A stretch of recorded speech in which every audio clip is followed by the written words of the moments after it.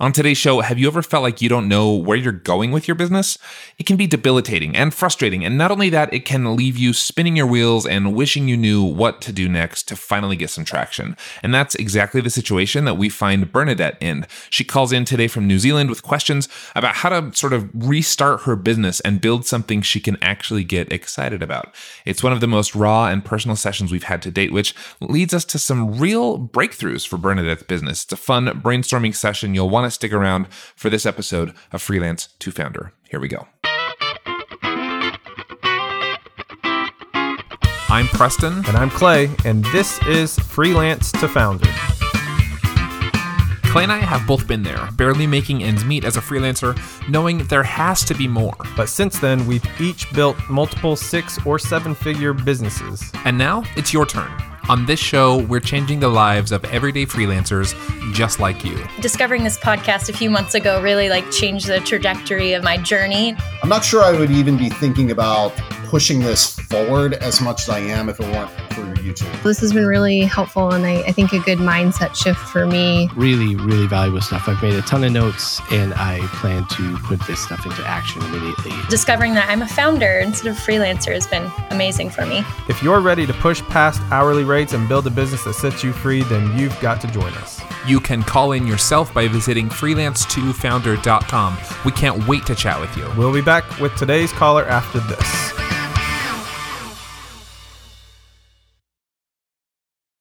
Whether you want to travel more or communicate better with international clients, you need to try Babbel.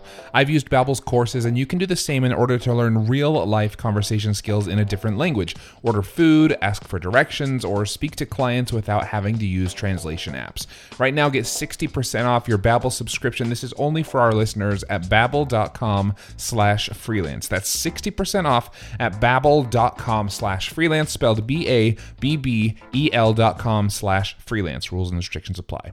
When you wake up in the morning and check your phone, does it feel like this or like this? Because with Shopify, your morning can feel like this way more often. That's the sound of a sale being made on your new Shopify store. And while client payments may require weeks or months of work, you can start generating a semi-passive income to grow your business by setting up a Shopify store all of your own. Shopify is the global commerce platform that helps you sell at every stage of your business. Whether you're selling your latest designs on shirts or bags or adding something totally different to your business, Shopify helps you sell everywhere. You can sell online, you can sell in person, wherever and whatever you're selling, Shopify has got you covered. With Shopify, you can set up your store in minutes and start selling immediately. And Shopify's award-winning support is there to help you as you go. Sign up for a $1 per month trial at shopify.com/freelance. That's all lowercase. That's shopify.com/freelance to grow your business no matter what stage you're in. Shopify.com/freelance, or click the link in our show description and start waking up to this.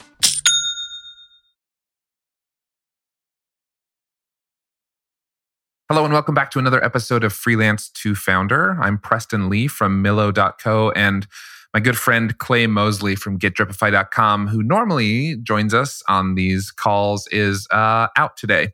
As many of you know, Clay has a beautiful new baby at home, and so we try to give him a little bit of time off every once in a while so that he can catch an extra nap or just be home with his family. So we're going to miss Clay today, but joining me on the air is my new friend Tyler Gillespie.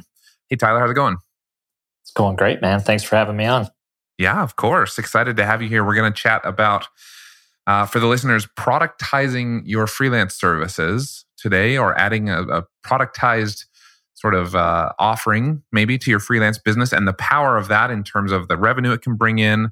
We have a lot of people calling in, asking how to systematize their processes. I think there's going to be a lot to talk about there. So before we dive into really how the listeners can do that, why don't you give us just a little bit of background on who you are, Tyler, and maybe give the listeners an excuse to stick around for the next 30 minutes or so as we dive in.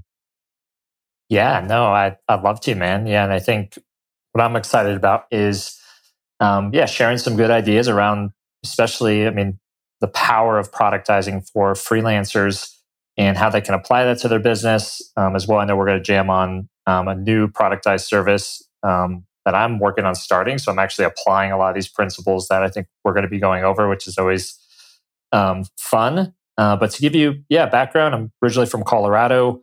Grew up, in the mountains there. Really involved in more retail and face-to-face service businesses. So that's kind of where I got my start. Starting a window cleaning business actually when I was, just out of high school, involved in property management. And then when I discovered, the whole online world, I was like, wow, I can do this and travel and be anywhere. So, my spark and love for travel kind of kicked in. And that's when I started traveling to different countries, whether it be Mexico, Europe. And now actually, I don't even know if you knew, but I'm actually in Medellin, Colombia. I didn't know South that. America. Okay. Yeah, so I split the time between here and the mountains of Colorado. So it's kind of a cool setup. Yeah, very nice. I know.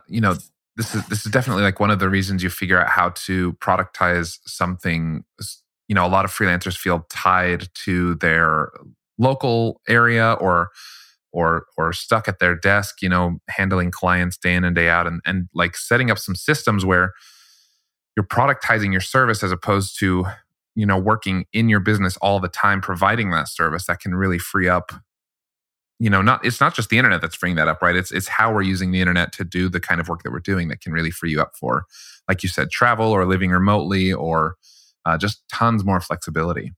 Exactly. Yep. Yeah.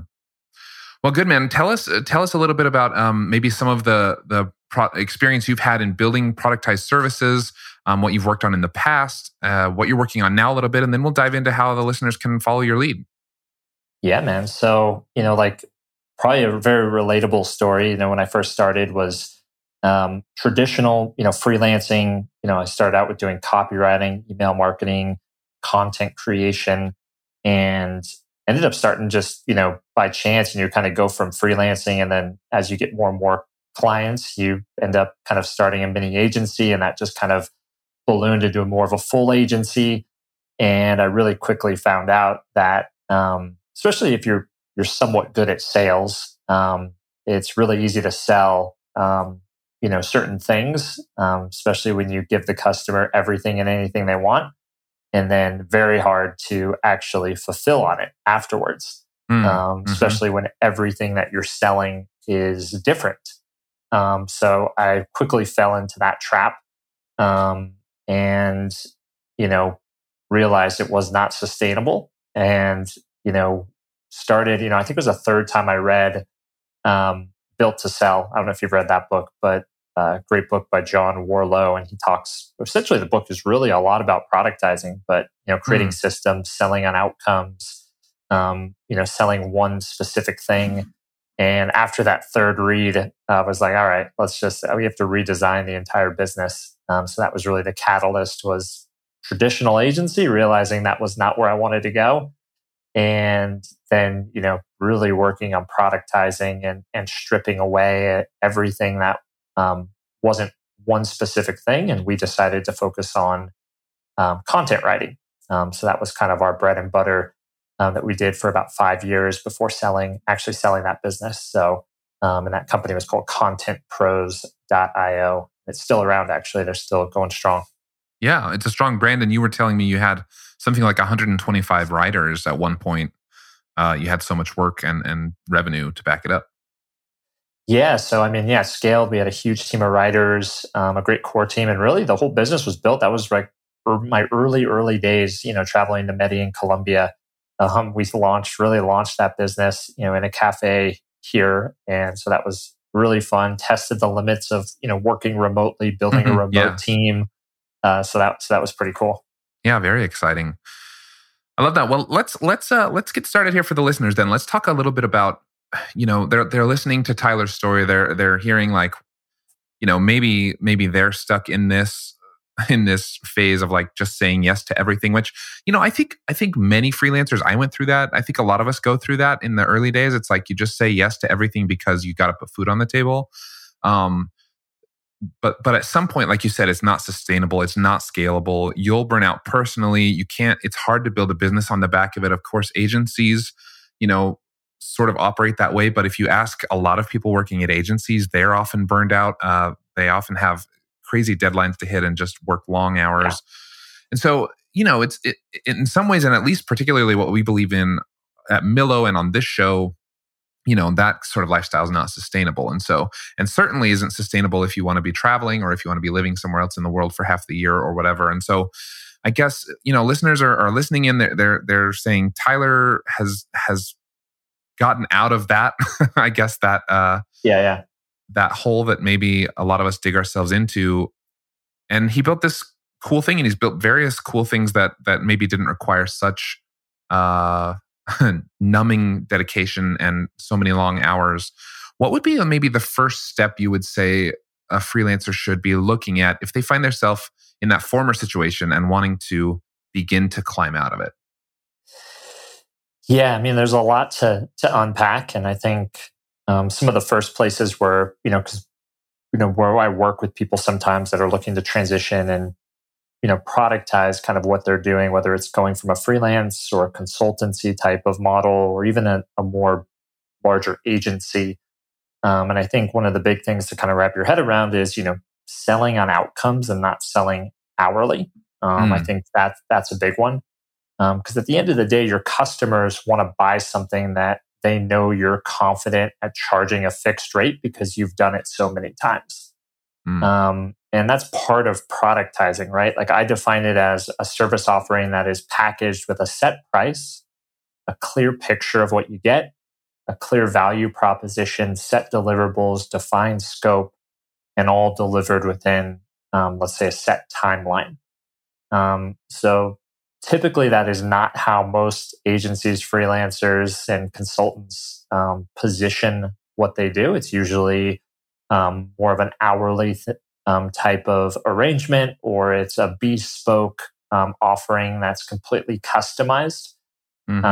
So, I mean, that's usually the first part where if you really just sit down and you just kind of create some more constraints around what you're doing and what you're offering. I use the example, and there's a lot of great examples we can dive into of specific productized services, but one that is very relatable is, buying something on Amazon. How could you position your service offering so it's actually sold similar to a product? You go on Amazon, it's everything I mentioned, a fixed price, it's packaged, it's very clear what you get. The value is very clear, the defined scope, and you know exactly when you're going to get it. And the more you can move towards that, I believe with selling your services, the more success you're going to have at actually, scaling that specific service offering.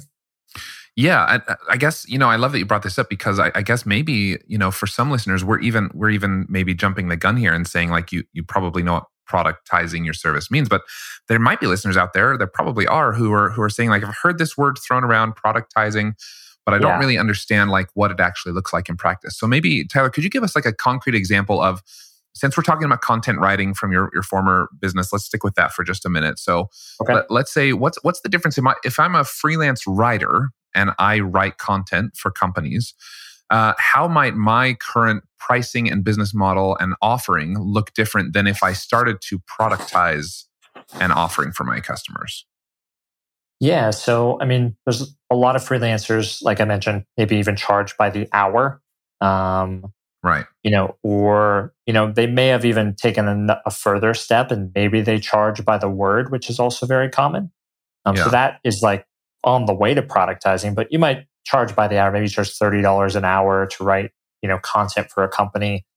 The customer doesn't actually know, like, is this going to take 1 hour, 2 hours? You might quote them a couple hours, but the end invoice they're going to get is going to be completely, in most cases, somewhat of a surprise. It's not, a fixed cost. So that is kind of the normal for typical, let's say, just content writers in that industry. So on the flip side, if you were going to productize it, like I mentioned, you going towards a fixed rate per word is a great first step. But instead of saying, hey, I'm a content writer, I charge, $30 an hour to write content, I can do blog posts, etc. Versus, let's say, hey, I charge, $120 for a 1,000-word article, and it's delivered. Once you give me to fill out this brief, it would be delivered in 7 days. So that would be like a more concrete example of like the difference between the two. And you can tell like, oh, wow, that's very clear. I know what I'm getting. I know what the cost is. And that's kind of the advantage of productizing. I actually love that you bring that up because sometimes I personally equate productizing also to like recurring revenue, which I think can often go hand in hand, right? It's like you spend, $500 a month and you'll get 2 articles every month, 1,000 words. You'll get them before the 15th of the month or whatever. Like you can set up these parameters, and then productizing is like a great springboard into recurring revenue. Which we've talked about ad nauseum on the show, where recurring revenue is really the springboard to predictability and scalability in your business. But I think I love that you brought this up because it actually they don't go hand in hand. Even though sometimes I talk about them that way or even think about them that way, you can actually productize and still just have one-off product offerings. Right. And so like we see this, and I know sometimes it gets a bad rap. I actually think they're doing some really cool things in the space, but we see this on Fiverr, right? Instead of putting up that you charge however much per word or however much per hour, you can put on Fiverr that you'll charge $500 for an article, and here's what it comes with, and maybe it's optimized for search, and maybe it has so many words and whatever. But you put up what they call a gig. You just put up your gig for a certain price. And then customers can just choose, do I want to pay this price for what he's offering or not? Like there's no proposal. There's no back and forth. It's just like, here's what I'm offering, take it or leave it. And the client takes it or leaves it, right? And so I think, looking at it that way, I maybe sometimes make it a little more convoluted than it should be by adding in the recurring revenue piece. Really, productizing is just putting something at a static price for sale that you're going to deliver to a client. Exactly. Yeah. And I think the recurring revenue is the cherry on top. I think that's a lot of what you want to do. You want to find, and some services honestly lend themselves to a recurring model and some don't. Right. And I think you have to kind of, see kind of what your service offering actually is. Because for example, like I know we're going to talk about this new company I'm working on right now called Tiny Proof. And it essentially, we interview your best customers and turn it into a variety of content assets, like case studies, video clips, etc. But, this is a good example of this might not be something someone wants to subscribe to monthly. Yeah. Do you need a case study every single month? Probably not. Probably not.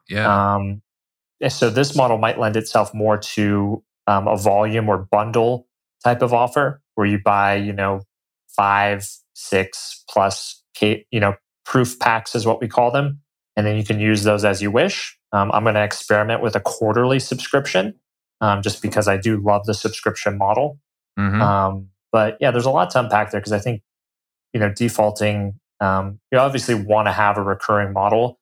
But I think one key too is because I know a lot of people that have a recurring model and or recurring productized services and their customers only stay 2 to 3 months. Right. I'm right. Like, that's not really MRR, as much as you want it. There's other things you have to fix there. So I think looking at that too is something else to consider. Yeah, and just that, the kind of work that you provide and the kind of work that gets you excited to wake up in the morning might not lend itself to recurring revenue. Yep. Like if you're a logo designer, I see this all the time. We have logo designers, in our Facebook group or whatever, which by the way, we'll link up in our show notes. I'm not sure we've even talked on this show much about our Facebook group, but we'll have logo designers come in and say like, I want to set up a recurring revenue model. And I'm like, well, that's great. But how often does one company need their logo redesigned or like need a new brand asset or something? Like you're going to have to add some kind of service that lends itself to recurring revenue. Yep. Otherwise, just get really good at like selling a product as a bundle, at productizing your service. If we talk about a logo designer, you have maybe a couple different options, or like you're saying, Tyler, you have just one thing that you offer, and it's like we offer a logo design package, and it's $10,000, and here's what it comes with, and here's the experience that we have. Take it or leave it. That's what it costs. And so, yeah, I think it's important to like this continue to draw a line of distinction between those two things. I want to come back to this new company that you brought up, which I think is a really cool concept. this is a great example of, like you said, something that maybe doesn't lend itself to recurring as much. Where did the idea for this company come from, and what's happening on the very early stages? Because I think that's going to be helpful for freelancers who might be saying like, yeah, I'm ready to try out this productized thing, but what do you do in the early days? Yeah, no, great question. So I think the first thing is, I've always loved like proof, customer proof, social proof. Yeah.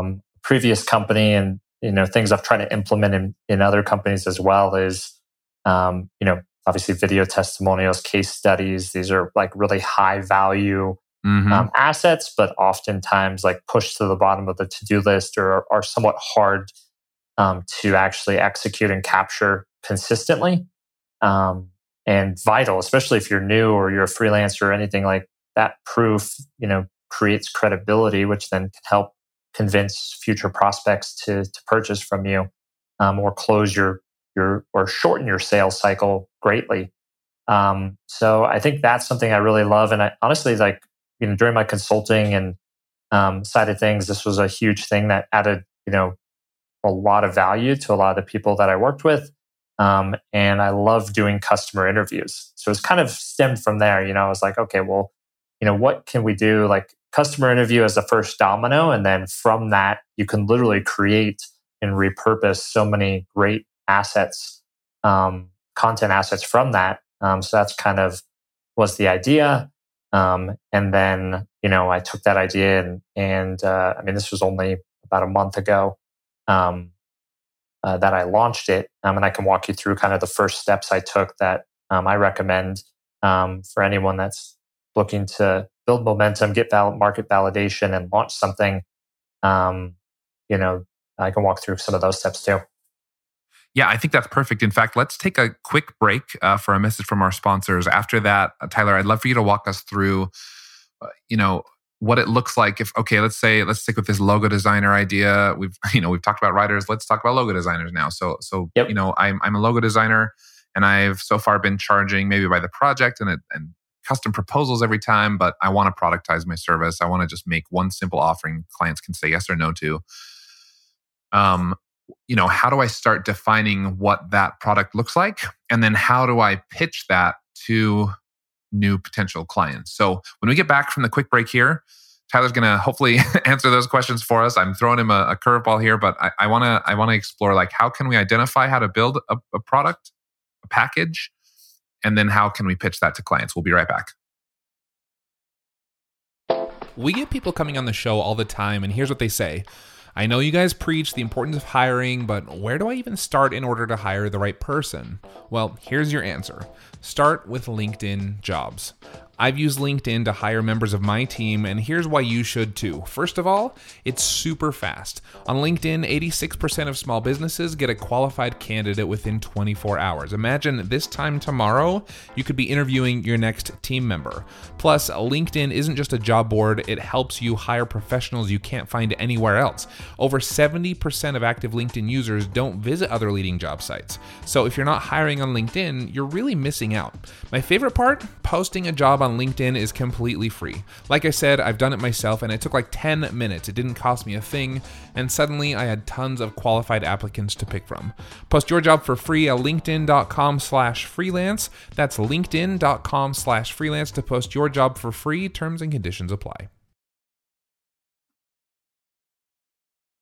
Hello and welcome back to Freelance to Founder. My name is Preston Lee from Millo.co. I'm here with my friend Tyler, who's chatting with us about productizing your freelance services. It's been an interesting conversation so far, just talking about the difference between, productization versus service offering versus recurring revenue.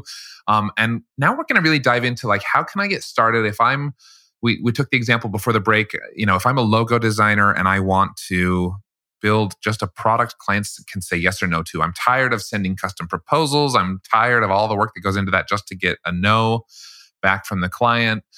How do I start beginning to think about what my product could look like? And then after that, we're going to chat about how do I then pitch that product to future clients. Tyler, let's start with how do I decide what my product is going to actually be? Yeah, so kind of playing off the logo designer example, I think that's a great one to start with. And assuming this situation, you've been doing logo design for many years, and maybe you charge whether you kind of mentioned like $10,000 for a logo, or maybe you charge an hourly rate to work on logos. The first thing you want to do is actually position it more like a product. And $10,000 a logo, obviously defining who you want to kind of go after. Maybe it is more enterprise, bigger companies, but you want to have a very fixed outcome. So what are they going to actually get? So starting to think about that, is it just one logo that you're going to deliver, and how many revisions might come with that logo? As well, you want to have a fixed price. So, to your example, maybe it is $10,000 and you will get, 3 variations of a logo with X number of revisions. And it would be delivered within, let's say 14 days after payment. So essentially we're just kind of trying to put it more in that product box, and position it more where, imagining whether you want to sell it online like it's positioned and you're selling it on Amazon or not. What would it look like, and what would it need to have for someone to actually just buy this specific logo package off your website? So I think that's like some of the first things you can start thinking about. You gave a great example of Fiverr earlier. And I think for any inspiration, that's actually a great place to just go to and see, because I think they've done just a great job. Essentially, it's a productized service marketplace. And when they first launched, I don't think people realized kind of that's what it was, but they've done a great job at packaging up services just like products. And I was talking to a friend, actually, this was a few years ago. I'm like, man, they're going to eat Upwork's lunch. And Fiverr kept growing and growing. And then what ended up happening was Upwork actually copied Fiverr, and they've launched, I think it was just earlier this last year, Upwork Projects. So that's also a great place. And you can go Upwork Projects and you can see all these fixed price services. And they've built their own productized service marketplace as well. But between those two, those are great places just to go. Like if you're a logo designer, content writer, whatever it is you do as a freelancer, go there, type in what you do, and you can actually see some really good examples of how other people are packaging up their services and what they're including in those as well. Yeah, I love that idea. And you could even go to those kinds of marketplaces, and it doesn't necessarily mean you have to charge as little as some people are charging there. But what you can take notice of is like the top sellers. You can filter by top sellers. You can see, who's really thriving on these platforms, and you can see here's what they're charging, here's what they're offering for what they're charging. You might be able to charge a little bit more than that if you add like a more personal touch, or if you work with local clients. Like obviously, there's lots of elements to that, but it can definitely give you a nice finger on the pulse of like how much can I charge for a certain product that I might be offering. So I love that idea. Great recommendation. Yeah, no, that's a cool place to start. Just to, if anything, just get a ton of inspiration and ideas. So that's a great first step. Yeah, we'll be sure to link to Upwork Projects and Fiverr obviously as well in the show notes, in the description in your podcast player, so that you can go ahead and do a little research there as you come up with your own productized ideas. So okay, so we've got maybe a product idea, right? We've got a service that we're offering as a product. How do we start pitching that to new clients? We're used to sending proposals. We're used to, going back and forth with them on what they want, what you can offer, what the price is, etc. How do we start to cut a lot of that out and really, really pitch new clients on this product? Yeah, so I think like one thing that I really like to do, there's a couple first steps, and same steps I'm taking right now with Tiny Proof is there's 2 concepts that or kind of frameworks that I like to work within. One is called what I call kind of the productized beta growth hack, which is a great first step. And then the other one is called the 5 Ones, which you may have heard from a guy who used to run Lead Pages, Clay Collins. So let's start with the beta growth hack, and then we can jump into the 5 Ones. So on the beta growth hack, essentially, when you're launching the service, one of the things is you probably lack proof, and social proof and credibility. As well. You lack straining and testing the potential systems as well. You lack feedback from the market as far as pricing, etc. So what this typically does, and why I like it so much, is you're essentially going to offer, let's say, logo design in this case, and what you want to do is find 3 people that you can offer this to at what we call like a beta offer pricing. Typically, I like to price it for 70% off, which should be the exact price of what your COGS are to execute that service. So that's kind of where I keep top of mind. I like to try to keep, if you're in the 60 to 70% gross profit margin, that's a great place. So essentially, you're offering the service at a great discount, but also at your cost. Yeah. So it's you're not losing win-win. money to learn. Well, yeah. When you say COGS, just for listeners, we're talking cost of goods sold. So, in a service business, that would be like if you have to hire any subcontractors, if there's any technology to make it work, all the costs of making that service happen, you're basically selling it at cost. You're not making any money, but I'm foreshadowing here. What you get out of that is worth far more than 1 or 2 projects at your 60 or 70% profit margin, because you're going to leverage those later down the road. Exactly. So kind of roping back in that logo example, you charge $10,000 for this logo. Let's say you were able to bring on a really, really good designer to execute that logo if you're not doing it for $3,000. So at that 70% or 30% of what you're charging. So that's what you would be offering your logo beta offer as. And in exchange for this, kind of what you were alluding to, what I do is, cool, in exchange for this discount, my ask is that you'll give us a video testimonial or case study. You'll also give us feedback on our processes. And this is a special one that I kind of threw in that works really well, is you'll warm email intro us to 3 colleagues that you think could benefit from getting a new logo or logo design as well. I like that. So what this does is, at the end of this beta growth hack with 3 customers, you have 3 video testimonials. So you've stacked some very substantial social proof for yourself. So you're creating momentum. You've gotten feedback on all your processes. And hopefully, have hired a team of people to execute and leverage that cash to pay your COGS. And then as well, you've got 9 leads or 9 warm introductions to people that could be potentially new customers that you've just been warm introed to. So that's a great way to build momentum, with any new service or offering, whether you're starting from scratch or you're rolling out a new service for your current agency. I think that works really, really well. And something that, I'm actually, like I said, doing currently for Tiny Proof. I love that.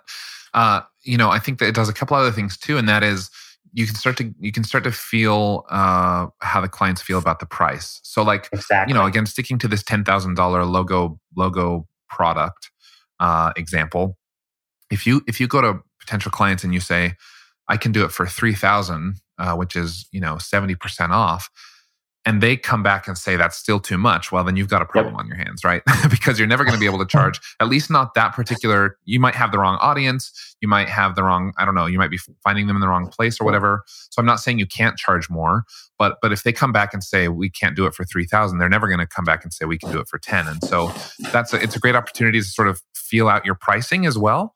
And potentially adjust that in the future. What I also love is this particular model forces you also to really deliver, right? If you know that you're getting a video testimonial and you're getting referrals from this potential client, then you're going to do your best work possible, right? Because you want that testimonial to really shine. If it's one of 3 that you get, like, you really want it to stand out and be nice. And you really want those referrals to matter because those are going to be the next step in the growth of your business. And so, you really got to get it right on those. Yes, you'll learn a lot. And yes, you can adapt and adjust later. And you shouldn't be paralyzed by saying, like, I don't have it right yet. I can't find my first few customers. But boy, if you can get those first ones right and really deliver, that can just pay off in huge dividends down the road. Exactly. And I love what you brought up as well, because, with the beta kind of process that we're talking about, it's going to give you the perfect market validation, like you said. Because if you don't have people, jumping to take you up on this discount at the current price, that's going to tell you and give you some actually really good market feedback, either on your offer, the price, whether it's too high, too low, or you're going after maybe the wrong market. So that will help too. And that's a whole thing in its own that is just, very hard to dial in. But once you have that, then, this can work really, really well. I love that. You mentioned another strategy as well. Once you're past this initial beta strategy, can you dive into that for us a little bit? I think it was called like the 5 1s or something. Exactly. Yeah. So 5 1s, I kind of molded a little bit of it, and I call it kind of the productized focus wheel. I think a big part of, launching and running with a certain business or offer is staying in your lane, putting those horse blinders on and saying no. And really that's kind of what this does. So once you've done your beta growth hack, let's say you've gotten some really good feedback, testimonials, you've gotten some referrals coming in, you've confirmed, like we talk about, cool, our pricing is actually a little bit more dialed now and our margins are there. At least you've gotten all that feedback. Is what I try to do is really focus on one niche. So that's the first of the 5 1s, is just really focusing on one niche. Don't go too broad. Pick one niche. If you're doing logo designs for, let's say, e-commerce brands, focus on that. Focus on one product. Just do logo designs, at least initially. And then one funnel, one traffic source, and then what I like to call one sprint. And the sprint, let's say, for example, is 90 days. And the reason I say 90 days to start is so you can get some really good market feedback, and dial in the rest of the 5 1s. And then once those are confirmed, then usually that's for 1 year. And taking that one product to at least, some people might even argue to $1 million. But I think what happens is a lot of people dilute themselves and dilute their energy and try to have multiple products, multiple funnels. They're trying too many different traffic sources. So I think this is just kind of a cool exercise to just rein in your focus and just allocate energy more efficiently. So it's kind of a nice exercise to run through. Yeah, I think that's perfect. Actually, this reminds me a lot of an attempt I made in early days to build a productized service, and I did chase like multiple, because you're just hungry, right? You want to go out and find whatever business you can. And so I do think I ultimately ended up selling that business. It was never huge under my. It still isn't really. In fact, I'm not even sure it's running anymore. But anyway. But I'm a marketer by trade, and so like I was very familiar with all the different marketing channels we could use, and that actually I think worked to my detriment, because I was like, well, we could do partnerships and affiliates, and we can do Facebook ads, and like there was all these different things that I was just spreading myself way too thin. On top of it, it was like a side project of my core business that I was doing, and which I think a lot of freelancers listening, and this might be something they try on the side, right? They still have regular clients, traditional proposals, all this work that they have going on that they've booked out for the next few months, and they might want to try this on the side. And so you have to be careful, like not to burn yourself out and not to spread yourself too thin, because you're right, it doesn't add up to a ton of success, really. Yeah, and I think as well, like if you are freelancing and doing a lot of different things, I think just auditing kind of where you're at, I think is always a good step. And like what I did with our agency, it was, how did we arrive at blog posts and this offer? And it was because, we looked at, we were doing marketing funnels, we were doing email marketing, we were doing autoresponders, we were doing websites. And it was like looking at all of those. And, I kind of we were asked the questions, like what do customers need like somewhat consistently? What do we enjoy doing? What provided like the least headaches? What can we, find really good contractors and a team to build around and outsource some of the work to? So there were some of these filters that kind of took place. And as a freelancer, you probably know, answers to some of those questions, and that can kind of help you move closer to testing, this new productized offer that you maybe want to do. Something you said sparked a question in my mind, and that is, how do you balance doing the work yourself versus finding a team to offer the service? Like you're saying you found writers and you basically built the systems and the processes. I don't know if you're a writer, Tyler, but you basically built a team of other people to actually execute the product that you had come up with. And so the question for me is like, if I'm a writer and I love writing, yep, I understand that I also have to be an entrepreneur. We talk about that on the show all the time, where it's like, well, you might have to give up some of this creative work in order to grow your business, or you just need to be satisfied, sort of staying small and just being a 1 or 2 person shop, and you can do most of the creative work, but you probably can't really scale your business in a big way. I guess, what kind of questions should freelancers be asking themselves in terms of like, should I pivot and become really the systems operations person, or should I stay involved in the service that I'm offering? I think that's something a lot of freelancers are going to ask. And we'll take a quick break before I have you answer that, Tyler. So you can have a minute or two to think about it here. But when we get back from this quick break, a message from our sponsors, then Tyler's going to do his best to answer that question for us. I personally don't know that I have an answer, so I'm going to take a second too and see what I can come up with. And I'm sure Tyler will have a much better answer than me. Anyway, we'll be back in just a couple of minutes.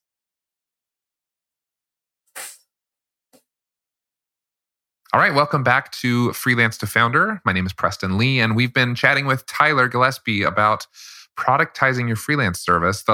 One of the big questions that came to mind for me is how do I know if I should hire people to execute on the product that I've created? Do I hire writers to write and logo designers to design logos, and then I run the business and make the sales, or do I still participate in the creative work and the actual product that I'm selling people? And Tyler, what does your gut say? Yeah, well, I think you kind of alluded to, one of the first things is, what are you trying to optimize for? So that would be my first question. Because if you just want, you love writing, you want to do writing, or you love designing logos, kind of continuing on that example, and you don't want to outsource any of the work, then that's one thing. But if you want to, continue to push yourself and build a business that's bigger than yourself, you're going to have to eventually hire people. So that's why this, kind of piggybacking on the beta growth hack is so powerful. Something you all should be thinking about right now is, that 70% rule, right? Or that, can you hire someone to do what you're charging for 30% of what you're charging? That's always a great question. Whether you're doing it yourself right now, you always want to be building in some of those margins as soon as possible. Because eventually, if you do want to grow beyond yourself, you're going to have to hire someone to come in. And a lot of times, if you're not thinking about those margins and you're okay with just doing all the work yourself, then what happens is you're not going to have any room to actually pay anyone to do anything else when you want to get to that point. So that's something to think about. Do you think a freelancer should already have subcontractors working for them before they try to dive into productization? Or do you think they can pull it off with just them and then scale it up and then hire? Like what order do you think that comes in? It feels kind of like a chicken and egg situation. Yeah, no, I think you can do both. You can be a freelancer, do all the work, and productize your offer. I think that's definitely one route. I think the route I took, there's this framework I have called the CMR framework, and you have your customer plus the mechanism equals the result. The mechanism in the business is the cogs of what you do. And the sooner you can outsource that, the sooner you can focus on customers and results. And that really helps you scale the business. For example, the content writing business I had before, I think I had the benefit of not being a content writer. I found the pain in the market, and the mechanism was the actual writing. But from the very first order we received to the very last one, meaning I never actually wrote one piece of content for that business until we sold it, we were able to find really talented writers to step in and actually, write all the content. Now, I know not everyone is in that position, and that allowed me to focus on sales and systems and building the actual business. And I think people arrive at that kind of journey at different stages.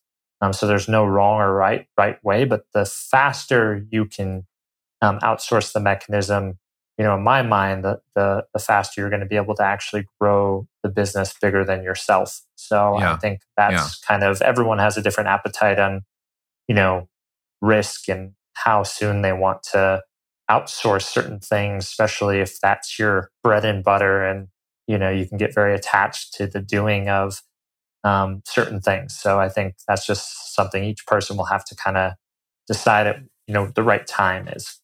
And that really is a challenge. We've actually had guests on the show or write into the blog and say that they aren't going to be able to find someone who can do what they do as well as they do it. Like if they're a writer, I'm never going to find a writer that's as good as me. Or if I'm a logo designer, I'm never going to find a designer that's as talented as I am. And it's like, really? You're the best writer in the world? In the whole world.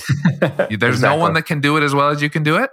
And it's like you step back and look at it from that sort of frank, blunt point of view. And it's like, well, yeah, no, of course I could find someone. Now, they might be more expensive if I'm more picky about how the work gets done. But then they also deliver a higher quality product. You can charge more for that. So I think it's just, it is very easy as a creative person, particularly, to say like, no one can do it like I do it. And that is true to an extent. You are unique and you offer a unique perspective to things, and no one will be able to do it exactly like you would do it. But you also, as if you're going to scale a business, you have to let other creative minds help you deliver what you want to deliver to your clients.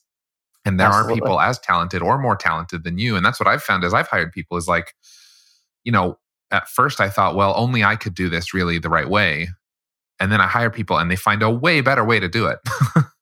And I'm like, oh, I should have hired you a long time ago because you have found a much more successful way to do this. It cuts down on costs. It increases customer satisfaction.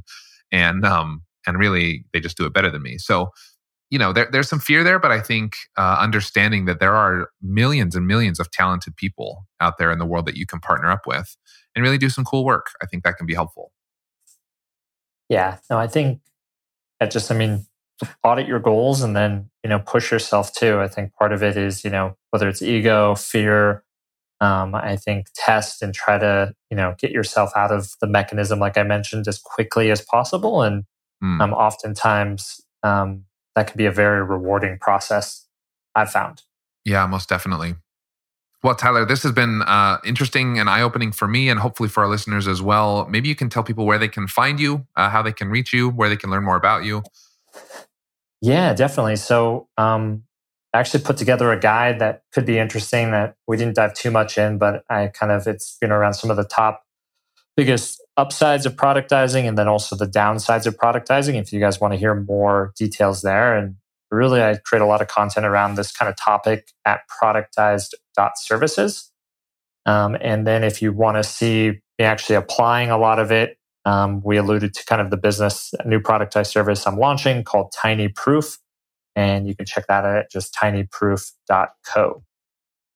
That's perfect. And we will be sure to link to all that stuff in your show notes. So right there in your podcast player, you can just open up the show description and link to all of Tyler's stuff, including that guide. If you want to download that and get access to that as well, we will have a link to all of that stuff so that you can continue investigating how to productize your freelance services. Tyler, thank you so much for taking time to come on the show today. It's been an enlightening one, and we appreciate the time and effort. Thanks so much for having me, man. This was great. All right, we'll see you later. Yeah. Thanks for listening to this episode of Freelance to Founder, a collaboration between Millo, Dripify, and the Podglomerate. You can find links to my business, Millo, Clay's business, Dripify, and of course our podcasting partner, the Podglomerate, all in the description of this episode. Remember to call in for your own episode at freelancetofounder.com. A very special thank you to the members of the Millo and Podglomerate teams who work behind the scenes to make this production possible. To stream past episodes, visit freelancetofounder.com or search Freelance to Founder wherever you get your podcasts. And that's it for now. Until next time, see ya. We will see you guys on the next episode of Freelance to Founder.